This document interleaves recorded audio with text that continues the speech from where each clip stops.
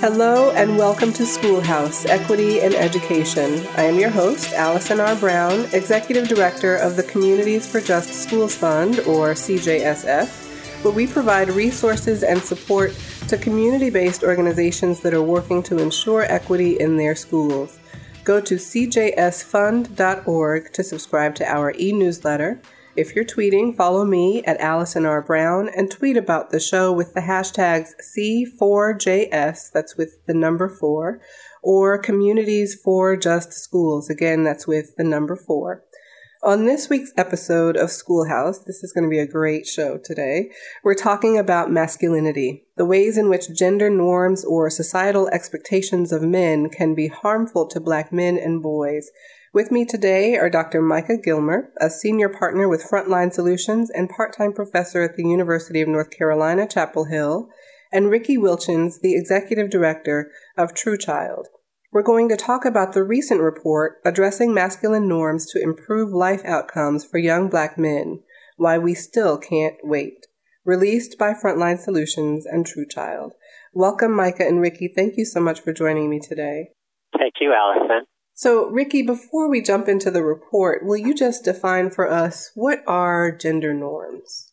That's a great question. I think that gender is an overloaded term in the English language, and people often confuse gender norms, gender identity, gender mainstreaming, and so forth. But, gender norms are these scripts and expectations that we all kind of learn, particularly in those adolescent years, for how to be a boy or a girl, how to do masculinity or femininity. So in terms of, traditional masculinity, that's usually understood as some amalgam of strength, aggression, sexual prowess, emotional toughness, and so forth. Mm-hmm. Traditional femininity is usually, you flip that over, is usually understood as what I call the 3 Ds of being deferential, desirable, and dependent.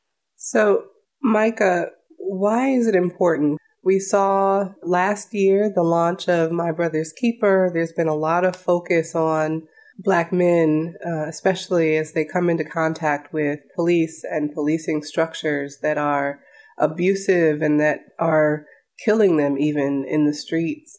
And so, we see conversations happening about Black men and boys, but this report is really bringing together that conversation with an understanding of gender normativity and some of its detrimental impacts. Why is that important to do?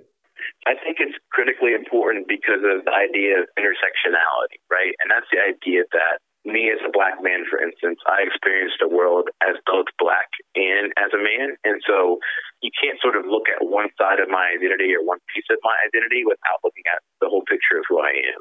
And so I think we think of it similar to what we think about the conversation around racial equity, right? So now, as a community of folks that care about improving communities, we're beginning to have a more honest and open conversation. We're not there yet by any stretch of the imagination, but we're beginning to understand that unless you look at racialized systems of oppression, racism, structural racism, as an underpinning thing that's impacting the ability of communities to have access to opportunity, you're not going to get anywhere in terms of that conversation. And we haven't done yet, and what we're sort of trying to push for is having a similar conversation about gender and about gender-based systems of oppression and about the fact that your gender identity has a tremendous impact upon how you see the world and also how the world sees you. I just want to hop in and add to that if I can, too, because I think it's important that when people hear the word gender or gender identity, often they assume the conversation is about transgender or gay kids. And I think what Mike is trying to say is even for those kids who are gender conforming, who do conform to normal ideas of masculinity and boyhood, they too face markedly lower life outcomes. And you can't ameliorate that entirely unless you start thinking about race, class, and gender. That's the intersectional model, is that these things come together, not in separate silos. This has given, I think, an important frame for arguments and conversations that have been ongoing, certainly in education. So, I'll tell you that a light bulb went off for me in reading this report because I talk a lot about some of the ridiculous punishments that Black and brown children face for things in school, like school uniform violations, showing up late for school, or for class, talking back to a teacher, or the amorphous and omnipresent disrespect, insubordination, or defiance. You know, Black boys in schools are punished often because their teachers are afraid of them, and Black girls are punished often because they're not comporting with a cultural idea of what people think white women are and should be. But the frame I had been missing all along in that line of argument was gender normativity. You know, Ricky, the report about Black girls and gender norms came out first. Will you just talk about some of the findings in that report, Gender Norms, a Key to Improving Health and Wellness Among Black Women and Girls? Yeah, the background for that paper actually was some work we had done with the Heinz Endowments to try to improve health outcomes. Unfortunately, education wasn't part of their purview, so we didn't get into that as much. But the key finding, I think, is that I should say, I'm not speaking as a person of color, but the finding from that report, which was done with Dr. Seatta Wallace of St. John's University, is that Black adolescent girls and young women face specific barriers related to both their race and gender, which have immense effects on their health, achievement, and life outcomes. And this can be especially the case for Black girls in low-income communities who have added challenges associated with poverty. The other finding that came out of that, and we could talk about that in more depth if you want around health, but the other finding that is that Black girls are often ignored in the literature. We're just starting to study girls in anything like the depth that we study boys, just generally. But although we found that Black girls were represented in almost every study, almost no studies pulled them out specifically or did studies specifically on them. So a lot of times we had to extrapolate what was there. So they are profoundly understudied when it comes to feminine norms, even though there are lots of connections to things like, you know, teen pregnancy, infant mortality, HIV, and condom use, and certainly intimate relationships.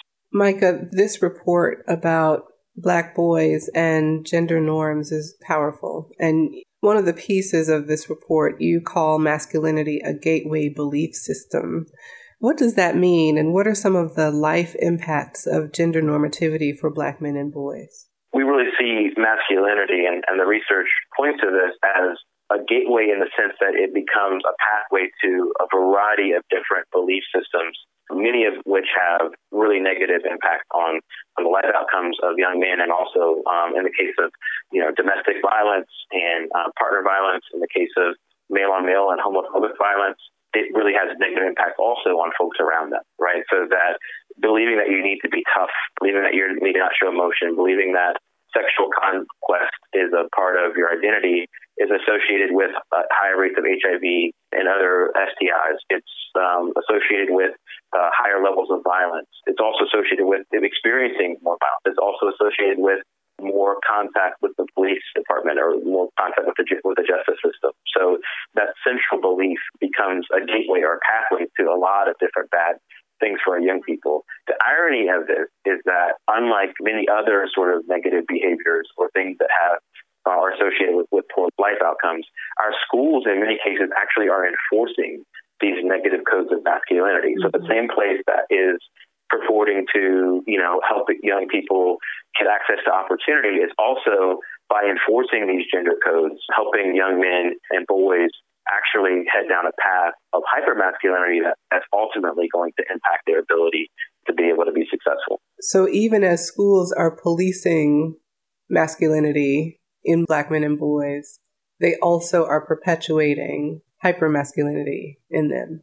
Yeah, schools are asking young men to walk a really narrow road. I'll give you an example. We did some work helping to revise the discipline code in a pretty low-income, majority African-American school district.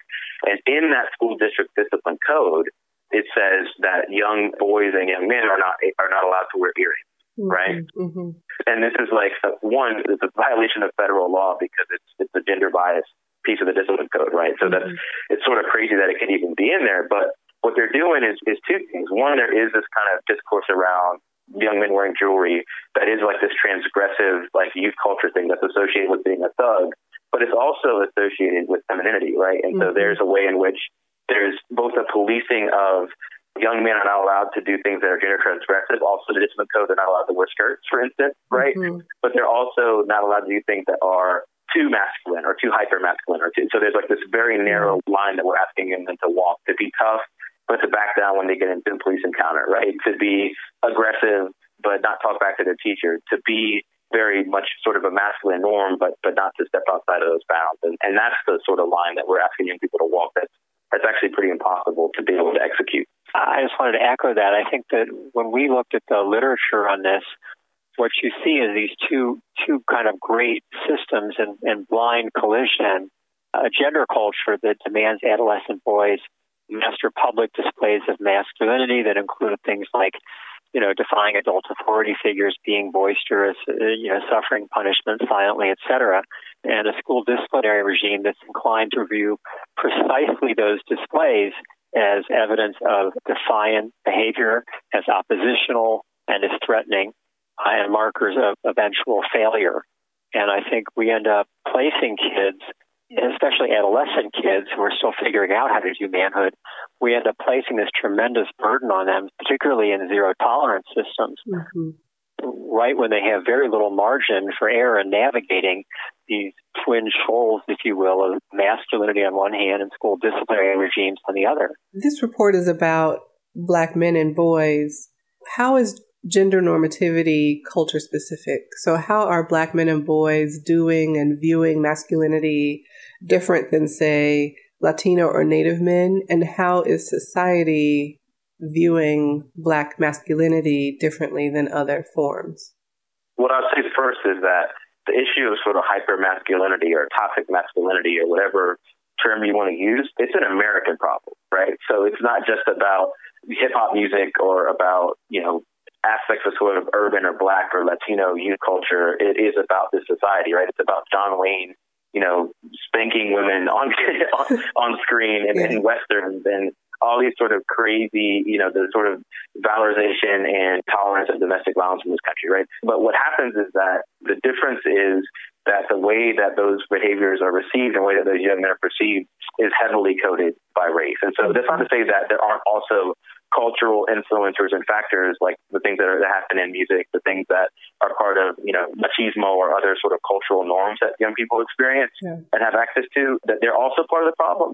But the core problem is this American problem about our belief system that like this sort of frontier American masculinity is built around toughness and lack of feeling and lack of caring, et cetera.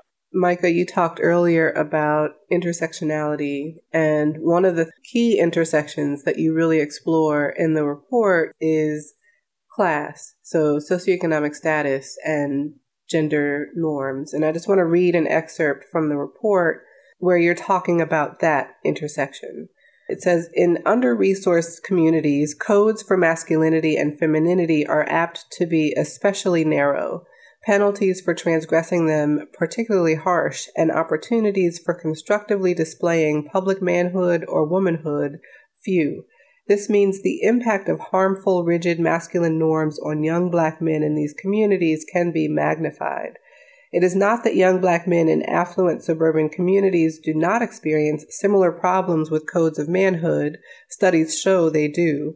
Rather, it is that in higher income neighborhoods, the impacts are buffered by living in an environment where young men enjoy more personal resources and social capital and are exacerbated in impoverished environments where they lack them.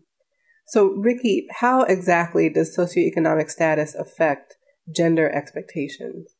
In a lot of ways, I think that you kind of indicated a little bit from that report. Young men in low-income environments, first of all, often, not always, but often face much stricter requirements for displaying masculinity and harsher punishments. And as Mike indicated, this isn't just young Black men. This is, suburban white boys who are low-income in Lubbock, Texas, face many of the same challenges if they are in low-income communities.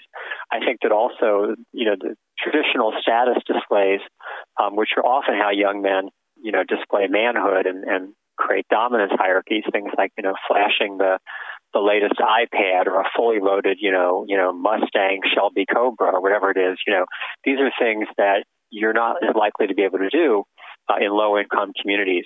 One of the folks we used to work with, who was the Philadelphia Eagles quarterback, used to say, young men in low-income communities really have three ways to show masculinity. They can try to show money, they can get girls, or they can throw the ball. I think that's true. You have fewer ways to do it, and also you're less buffered, as the report said, in the effects. I mean, let's face it, the kids who get evicted from school are much less likely to be evicted from school if they're, suburban kids, parents are doctors and lawyers, particularly if they're white. I mean, those kids are seen differently by school administrators. There is an important distinction here, and I think, we've touched on it a bit in this conversation. So when we talk about gender norms, we're talking about it really as a twofold issue. So for Black men and boys internally, within themselves and within their communities, but then we're also talking about it systemically, structurally, the ways in which the systems and structures and society views them and interacts with them, Black men and boys. In education, that means that teachers and educators actually view Black men and boys in a certain way. And so I wonder, Micah, if you would just talk about that. And there's another quick quote from the report that says, even urban masculine fashion plays a role. A study perceptively titled Tuck in That Shirt documented how hallway displays of contemporary urban manhood among young Black men, lowered in baggy pants, untucked shirts, had a profound impact on teachers. Educators, white and Black, immediately perceived the boys as oppositional and threatening, responding with more focus on bodily discipline, regulation, and punishment. Will you say a bit more about that, Micah? Ricky pointed to some of the clash between displays of sort of manhood in these communities and then the larger expectations of our society. And I think school dress is one of the places where this is most stark, right? That there are styles or fashions of dress that are associated with sort of lifestyles and different sets of music, different sets of culture, things like, and kids aren't wearing the baggy jeans as much as they used to, but they're still sort of sagging, right? And so sagging is seen as this practice that is like transgressive, right? That it's not up to the sort of like middle class white standard, right? In terms of dressing, there's been like rumors circulated around how sagging actually is tied to like homosexuality as a way of like sort of like pushing back against it as a practice. So like delegitimizing it to it because like there's just like these rumors which are mostly unfounded about like how this practice came out of like homosexual culture or whatever. Like there's all these different ways that which like that those sort of masculinity bounds are policed by folks in school. But what we see across the board is that types of transgressive behavior that are most associated with Black culture and to some extent with Latino culture as well, that those types of behaviors are viewed much more harshly than other kinds of transgressive behaviors, right? So if there is, if somebody has sort of baggy pants versus dressing in, sort of like a more like punk rock style or more goth style, they're both transgressive behaviors, but one of them is viewed much more harshly than the other. The report, you go into respectability politics and how that plays a role. That's what you're describing there, Micah. Will you talk about respectability and the respectability norms that then compound on gender norms? Yeah, I think one of the challenges is that this is especially true in some cases for Black educators, right? That the way that folks have made it through the system, right? They made it through this sort of racist system that we have here in the United States where your opportunity is in many ways dictated by the color of your skin. Mm-hmm. The way folks have navigated by that is by taking on aspects of respectable culture. And so that's, dressing a certain way, that's keeping your shirt tucked in, that's saying yes, sir, and no, sir.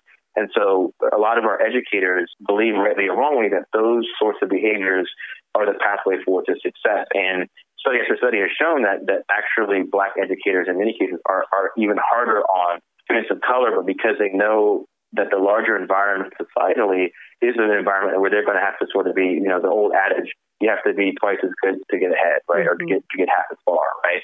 And so this idea that educators many times sort of unwittingly become complicit in the system by being harder on kids of color.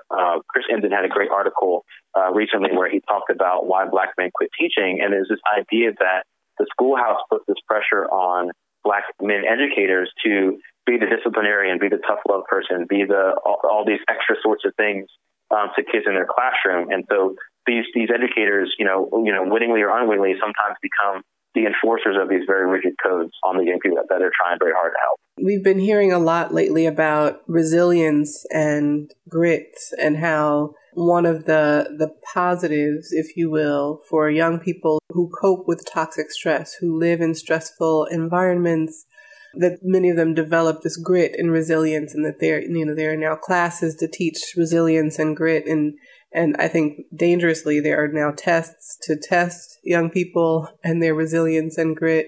What you all describe as John Henryism, it sounds a lot to me like that, like resilience and grit. But in the long term, you found that John Henryism is not necessarily as beneficial as it is in the short term.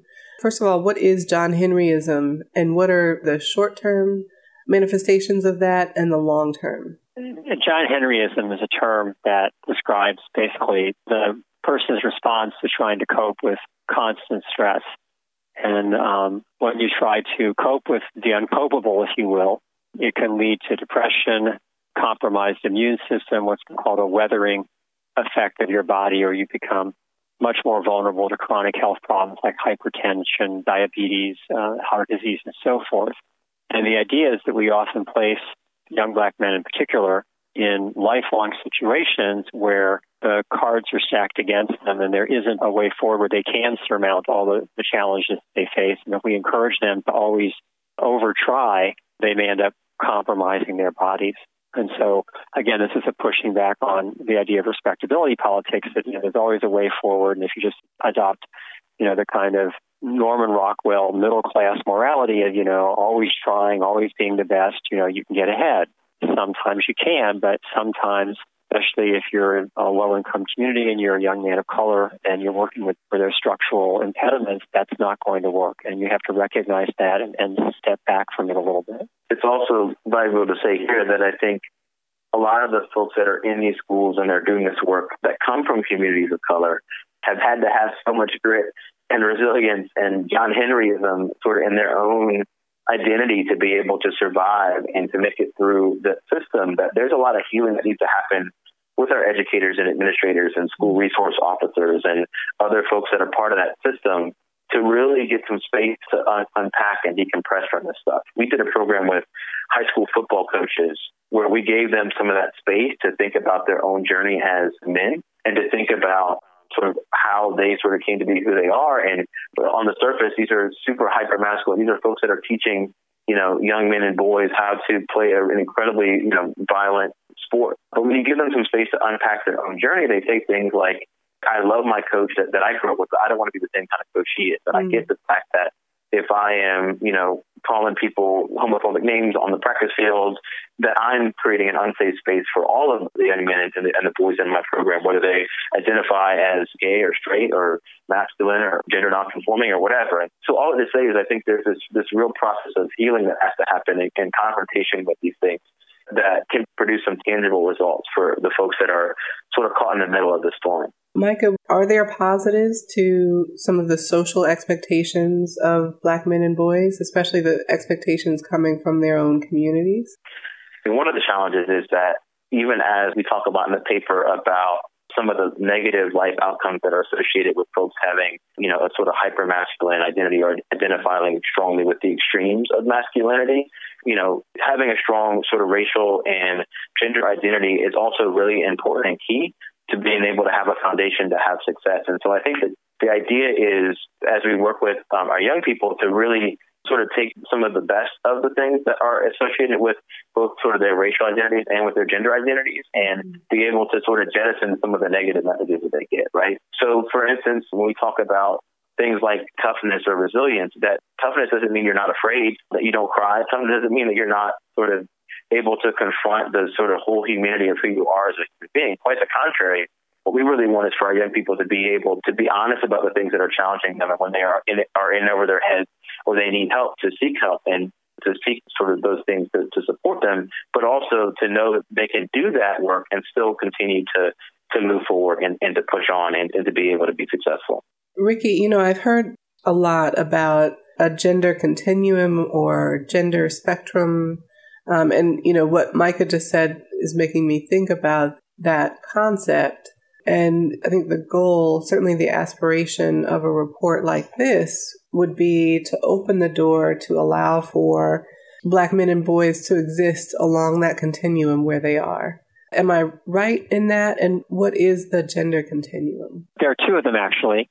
One is the one that you described, which is about people's gender displays falling along a spectrum anchored by, super hyper masculine at one end and super feminine at the other. And then there's also one out there which describes programs and talks about programs which go from being gender blind, which is what most of the programs we have that serve young people in educational settings are right now, to being gender neutral, ones that, they kind of engage gender norms. They don't really take a stand one way or another, but at least they acknowledge that masculine and feminine are part of an intersectional approach. And you finally get the gender transformative ones, which actually try to challenge and highlight and hold up rigid gender binaries. So part of what's helpful in thinking about these different concepts around, the gender continuum is it helps us analyze not only the kids, but also the situations that they're in. And that reminds me, I wanted to circle back to something that I think you and Micah both indicated. We keep talking about the kids, but we need to make sure we don't let the system off the hook as well. These are systemic problems that come from the top down, not from the kids up. And that many of the people who are working with these kids, boys and girls, have gone through similar training around gender norms. School safety officers, are taught dominance and enforcing submission and never backing down and responding to disrespect with force. Those are all important parts of hegemonic masculinity. And we need to make sure that we look not only at the kids, but also at the system and not let the system off the hook. And I think someone who's done this extremely well and is one of my heroes certainly is Kimberly Crenshaw with, Black Girls Matter, pushed out, over-policed, and underprotected, points out how young men may be policed for and punished for being too masculine, quote unquote, but young women are being pushed out and over-policed for not being feminine enough. So, Ricky and Micah, what can we do to fix it? What do you recommend, especially for the systems? How to bring about systemic change, and as you're thinking about various systems, including education and schools, what can we do to be more inclusive and transformative? I think one is that we promote sort of the recognition that gender transformative work is sort of best practice, and that you can't really be as effective as you could be with young people unless you're doing the work around gender, right? And so I think one thing that we're pushing for is that this isn't like a pet project that is just valuable to a certain set of kids that are gender nonconforming, or isn't just valuable to quote unquote, just the folks in the LGBTQ community, right? Gender work is all of our work, and it's work that's important to all of us, right? And so the same way that we can't, as a society, be a society where everyone fully participates in the society unless we do some work around our history, around race, we need to do the same work around our gender norms and sort of the way we place folks in those boxes. I think that's the first step for the underlying value. I think along with that, though, is really there are some very simple things that we can do in the way that we train our educators, the way we train our coaches, the way we train folks to help them be aware of and sort of remove the blinders around the way they approach gender. And one is to just give folks some basic training around ideas of gender norms, give them some basic training about sort of the gender continuum and the gender spectrum, but also give them some really clear information and data, like we have in this report, around the fact that these sort of hyper-masculine codes and hyper-feminine codes that we're imposing on boys, that, that this is what a real man is, or on girls, this is what a lady does, right? These things actually produce negative life outcomes, and then we need to stop sort of promoting and enforcing those rigid gender norms like right now. One of the things that our community partners have been doing really well is to tell stories. They tell their stories, and that really is what at the heart ultimately changes systems, is when we can hear the stories, the anecdotes of young people who experience the things that we talk about systemically. So I wonder if you would just both share your story. What is your story, and why is this work important to you? Oh, wow. I can think of that on so many different levels. First of all, going through school as an LGBTQ person myself, also being one of the only white kids of privilege in elementary school that was, and then in middle school that was predominantly Black. and seeing the different ways in which we were treated. Also now being the parent of a 10-year-old girl who's now starting to come under some of the same pressures around gender norms. All of those make me feel that this is really a crucial and pressing issues. As Micah kind of indicated, you can't see some of the issues that are being undertaken by organizations like Black Lives Matter and not think that gender is an integral, it's unspoken part of both the problem and the solution. And I go back to what you said at the very beginning, Allison, is that you knew all these problems, but in reading the report, you realized that the term you were missing was gender norms. Yeah. And I think that's part of what happens. It's something that we're so close to and we're so used to that we stop seeing it. It's right in front of us. And we sometimes call this a revolution of the obvious. And the goal of the report, I think, for me was, yes, we need model policies and we need model programs, both for kids and educators and school safety officers. But first, we need to start having not one conversation, but many that brings this back into focus so we can start dealing with it. I often say to parents, if you don't want to, and educators, if you don't want to talk with your kids about gender norms because you're not comfortable, that's fine. Because, YouTube and MTV and Facebook are all having a continuous conversation with your kids about gender expectations. The question isn't, is someone going to be talking to our kids about it? The question is, are we going to have a voice in that conversation? And this report hopefully moves us a little forward to having that voice in that conversation. It's so critical. Micah, what is your story? Who are you? I grew up as somebody who, the idea of sort of, boyhood or manhood or like those, I'd say like it was a coat that I put on that fit me pretty well. Like I was somebody who was able to sort of fit into sort of the man box pretty well. I was a high school football player and loved to like be loud and run and do things outside, and do that stuff growing up. And so a lot of the gender expectations that society put on me, I was able to meet. But even as sort of a gender conforming young man, I remember just the fragility of that, right? That, somebody calling you a mean name or questioning either that you were feminine or that you were gay or that you were anything else, like was something that was like foundationally sort of unsettling to who you were as a person. I also saw, as somebody who has like, gender privilege, right, and is, presents as a young man, I saw my friends that were queer, my friends that sort of were non-binary in terms of their gender expression be treated with hostility, open hostility by their classmates and also by the school, by the administration. And I also grew up with a dad who I always used to joke, my dad was in ministry and he would like every sermon he gave, he'd wind up crying somewhere in the sermon, right? And he was a man who did a lot of the gender expectations of what a man was, but also I saw by example, even if it's not always by word, that being a man was also being caring and being in touch with your emotions and being present in that way. And so I always grew up with that as a value, and it really wasn't until I got exposed to some of the language around this issue and as a graduate student started looking at the different theories of masculinity and of gender that I really was like, here's the language to describe what I've been feeling and experiencing all this time, that even as someone who, identifies as a man, that this box that tells me how I'm supposed to behave is a prison, right? And that I need to help, do some work myself and also work with other folks to help both gender conforming and, quote unquote, cisgender young people, but also help young people that are gay or transgender or identify as non-binary get access to sort of support and help and at least have adults in their lives that are not punishing them or disciplining them or trying to put them in a box. This has been a wonderful conversation. The report is powerful. It is enlightening. I think it's very, very important and timely. It really does give structure and vocabulary for many of the things that advocates and activists around the country have been fighting for and against for many years. It's an entry point for bringing together conversations about boys and men of color and women and girls of color, for really understanding racial equity and justice. Much of what we're seeing today when we talk about the criminal justice system and juvenile justice system and the impacts on communities of color, this is really a very revealing look. As you said, Micah, this is an American problem and an American issue, and it's something that we have to be willing to talk about, to have brave conversations about in order to move forward. So I'm appreciative of your work. Dr. Micah Gilmer is a senior partner with Frontline Solutions. Ricky Wilchins is the executive director of True Child. Thank you both so very much for being on the show today. Will you let people know how to find you, Micah, online or elsewhere? How can people reach you?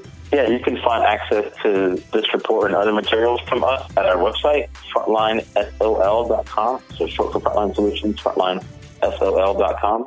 And Ricky? We actually created an online clearinghouse of some key studies around gender norms and youth of color. And that online clearinghouse, this report, and also the white paper you mentioned for Heinz around black girls and feminine norms is available at truechild.org/Heinz, SEINZ, like the ketchup.